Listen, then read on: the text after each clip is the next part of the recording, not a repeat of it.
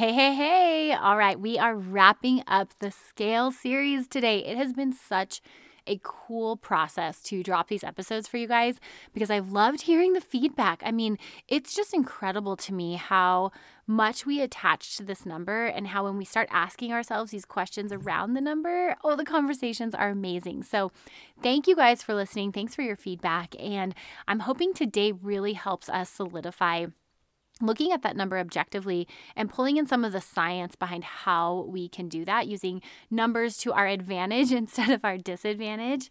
And yeah, I'm really excited to dive in today. So today we're going to be talking about an inside look at body recomposition. And this came up and I wanted to include this piece as a part of the Scale series because I had a client email me a little frustrated. Her weight had dropped. She's actually working on weight loss and it had dropped just a little bit.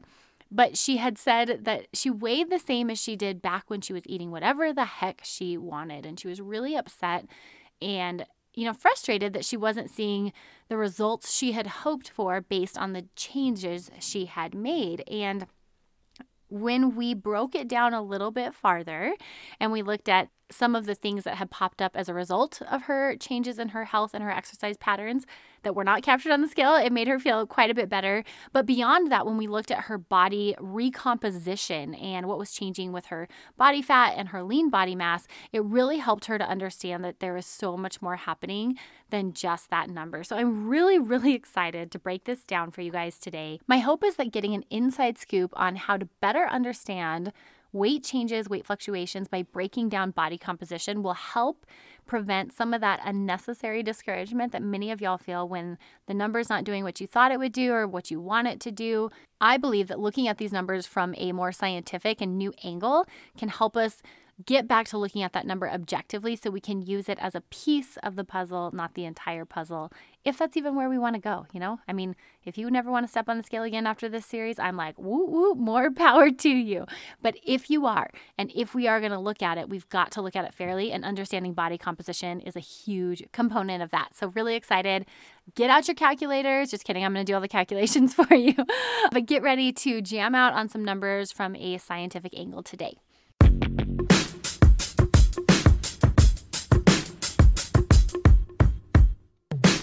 Hey, awesome. Yeah, I'm talking to you. I know you're ready to stop falling into diet culture traps and finally put together a realistic plan on how to boost your energy. You might feel stuck because you can't quite kick the chocolate habit. The whole body love thing isn't getting the job done. Or maybe you're at an impasse because you are pushing it in the gym, but you can't figure out how and what to eat. How many times have you Googled best diet and found that the latest trend has failed you? Hey girl, I'm Jess. Registered dietitian, wife, mama, and total science and nutrition research junkie. I too used to be stuck in the cycle of insecurity and never feeling like my body was good enough. Then I tried to fix it with food only to end up right back where I started. I did some really hard work. I found food freedom. But then I was confused on how to eat healthy and get fit without falling back into diet culture crazy. I wish someone would have taught me the difference between discipline and obsession. I wanted to be the healthiest version of myself by balancing healthy eating with food freedom. Like, how do I actually eat healthy, get fit, and have donuts with my kids? It wasn't until I figured out this awesome balance between discipline and permission, the art of intentional eating with sprinkles of flexibility. The empowered eating model was born. Here on the show, we nix diet culture while creating values-based health goals. We reconnect with how our body responds to food through biofeedback, all the while figuring out a plan on how to get healthy and fit without sacrificing the most meaningful parts of life. Sustainability doesn't mean never eating your favorite foods again. I mean, pizza is life, right? We are here to finally not just feel comfortable, but confident in our body. I am so excited to fuel your awesome with empowered eating. Head on over to jessbrownrd.com and grab my 3 steps to empowered eating guide, totally free. Or hop onto my e-course, Food Foundations, to get the step-by-step deets on how I got here. All right, you ready to take your inner awesome to the next level? So grab that cup of coffee, lace up those running shoes, because girl, it's time to go.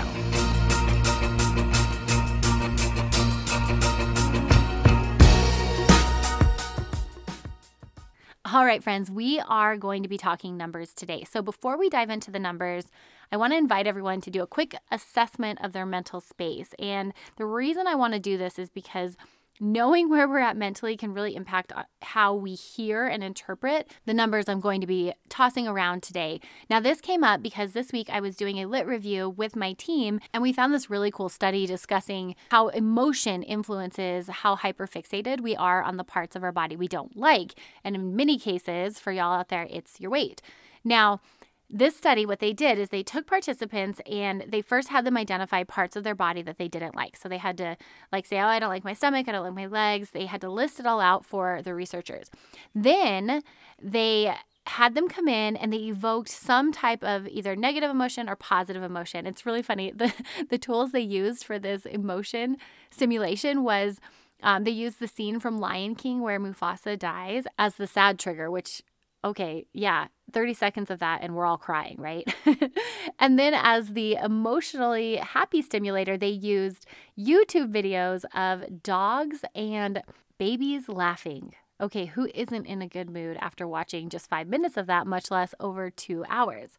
So what they had them do is they had them come in at 2 separate times and either watch the Lion King episode or these happy-go-lucky YouTube videos, and then they had them stand in front of a mirror and they tracked their eyes to see where they focused. And what they found is that after participants had watched the Lion King clip, they were much more likely to hyperfixate on the parts of their bodies that they didn't like, as opposed to when they watched the YouTube videos, they tend to focus on other areas around their body.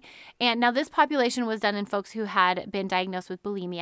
And they did find that individuals who didn't struggle with disordered eating were more resilient to this emotional up and down. However, what I think it says for all of us is that there is a chance when we are in a negative headspace or we're in a stressed out headspace, there is a chance that we don't see the rainbows, right? We focus on the storms instead of the rainbows. We see the parts of our body that we don't prefer more than we see the parts that we maybe appreciate or like. And I think it's important when we're looking at numbers and body composition that we need to first assess, are we in a healthy headspace so that we can interpret this data objectively?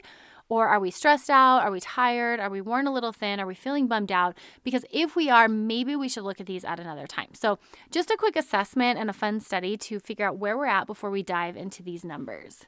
All right. So if you're in a negative headspace, I want you to pause this, go watch some YouTube videos of puppies and babies laughing, and then come back. If you're in an awesome space, okay, carry on. Here we go. Now, when we're looking at body composition, what I'm talking about is actually not just seeing the weight, but seeing what our body fat percentage is. And it's funny, every time I take someone's body fat percentage, like never in the history of doing so have I had someone say, oh, that's awesome. There's something weird in a woman's brain when we hear body fat, we just think like we want it to be 0.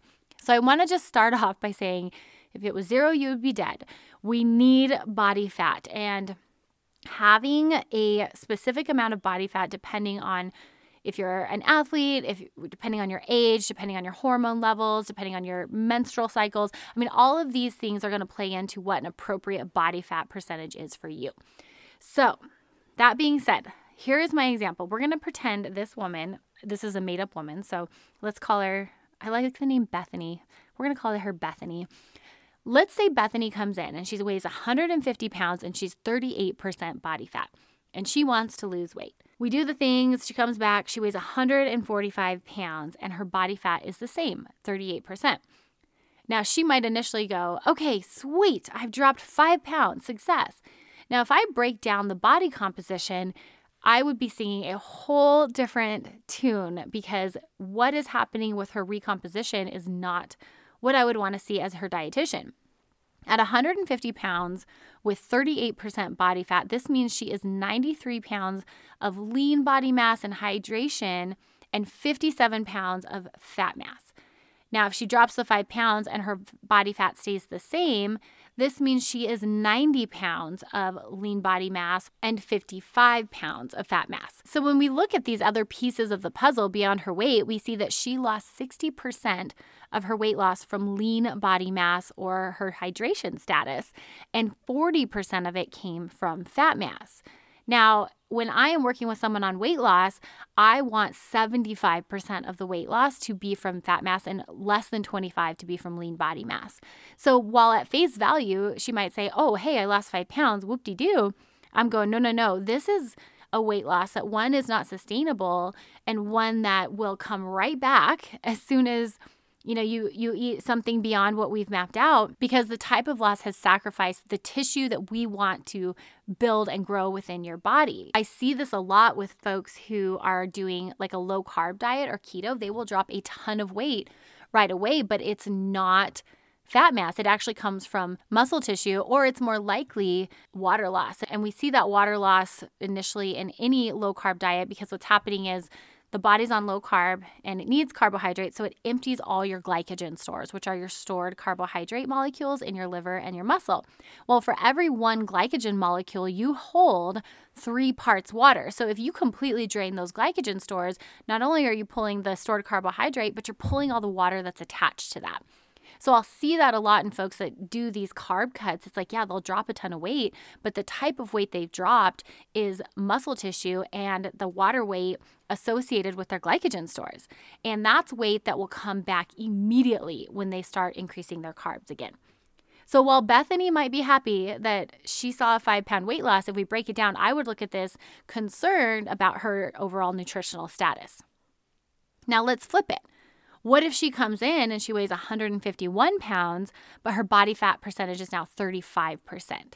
Now she's gone from 93 pounds of lean body mass to 97 pounds of lean body mass. That's a 5-pound increase in metabolically active tissue.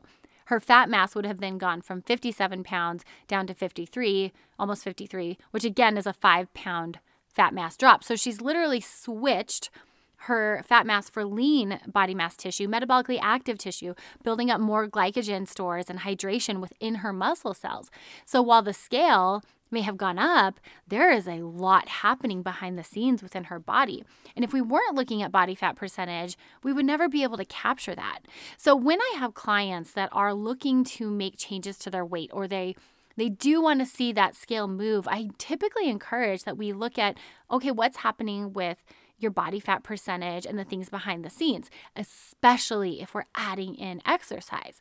Because we know exercise stimulates muscle leads to an increase in strength gains, and the more metabolically active tissue we have, the more likely our metabolism is to be higher, and therefore we're going to see a drop in our fat mass. But again, that's not going to be captured on the scale if we just look at the number. See all this cool stuff we miss? Like, how cool is that? That's a massive change. I mean, 5-pound shift from fat mass to lean body mass is crazy awesome. You know how much stronger you are when you make that shift? I mean, you are throwing that 30-pound bag of dog food from your Costco cart into the back of your car with ease when you put on 5 pounds of lean body mass. So cool, right? The other thing that we miss when we don't take a look at what's happening with our body composition is we forget the impact lean body mass has on our bones. Now, ladies, our bone health is so important, especially as we age. No, not especially as we age, like at all points in our life. When we're younger, we're under the age of about 25, bone health is super important because we are packing calcium into our bones. And then beyond age 25 to 30, we start to slowly pull that.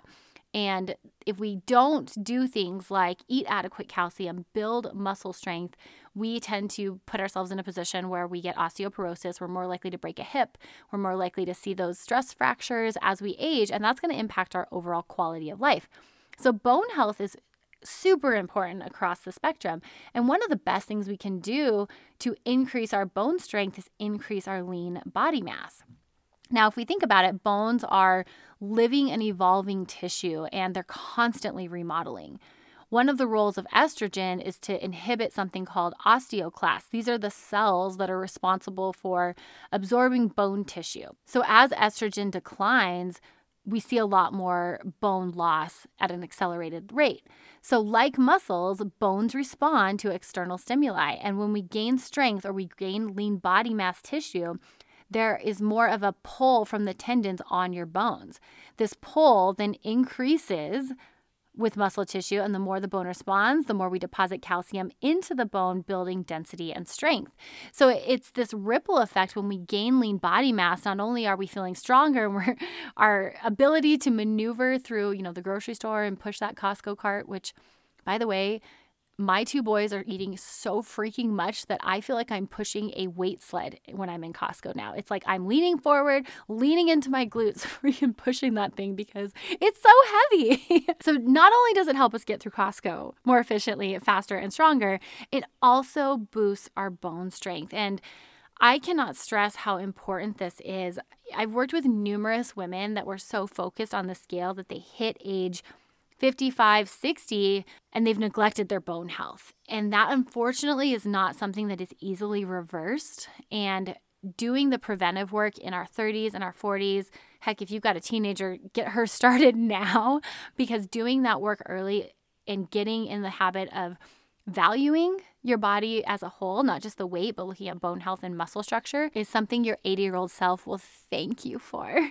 She will say, thank you for valuing the body as a whole, because now I'm still able to move and hike with my grandkids, maybe great grandkids. I mean, that's the goal here, is to be the healthiest we can be for as long as we are blessed to be on this earth. Looking at just your weight as an isolated number is like looking at the complexity of our body through a pinhole. It robs us of our ability to see all of the other complexities, intricacies that are going on, and really building our overall health. I push this so hard in Food Foundations and encourage folks to either get away from the scale entirely, or if you're going to weigh yourself, let's do it with more data. Let's get your body fat percentage. I've got the whole spreadsheet in there where it actually calculates how much lean body mass, tissue, and hydration you're carrying as opposed to fat mass. So you can see those changes along the way if you do decide to weigh yourself on a regular basis.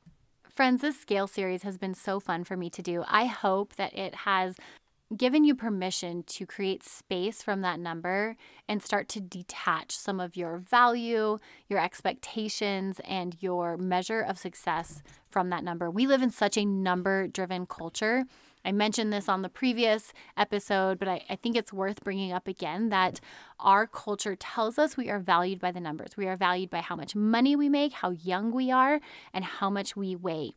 This is a theme that is deeply woven in to the conversations and the way we perceive ourselves. And I think it's time we challenge that. We step away from letting the world and our culture define us, and we get really clear on how we want to define ourselves based on our faith, based on who God created us to be. My invitation for you as we wrap up this series is one of two things. Number one, maybe it's time to put the scale away. Maybe it is time to take a break from it. You know, if you want to go back to it, you know where to find it. I guarantee you can find another one, but take a time out. What I don't mean is don't stop doing all the things to take care of your body, but take a time out from that scale. See what happens when you place your measures of success and your values and how you feel in your energy level, in your hunger and satiety cues, and not the scale. See the magic that unfolds. If you want help with that, I have so much for you guys in Food Foundations. Sometimes it can be really hard to step away from that number when we don't have other tools to use. So if you're finding yourself in this position of like, okay, I want to let it go, but I don't know what to do instead, friends, sign up for Food Foundations. I've got all that you need in there. We've got the hunger satiety scale. We've got tracking tools. We have new metrics to use. We have non-scale victories. It's all in there, and I cannot wait to help you make this transition. If you're on the other side and you're going, okay, well, I don't have as many scale hangups, but I would like to, look at it more objectively and more holistically, I want to invite you to weigh fairly. Spend the time learning about health beyond the scale. How can we assess body composition? How can we track these changes over time? How can we pull in other metric markers like maybe lab work or blood pressure or resting heart rate or sleep stats? How can we look at things beyond just this number so that we don't tempt ourselves to value ourselves based on that number? Because that culture, man, those lies will pull you right back in so fast. I think it's a really slippery slope when it comes to that number being a woman in this day and age.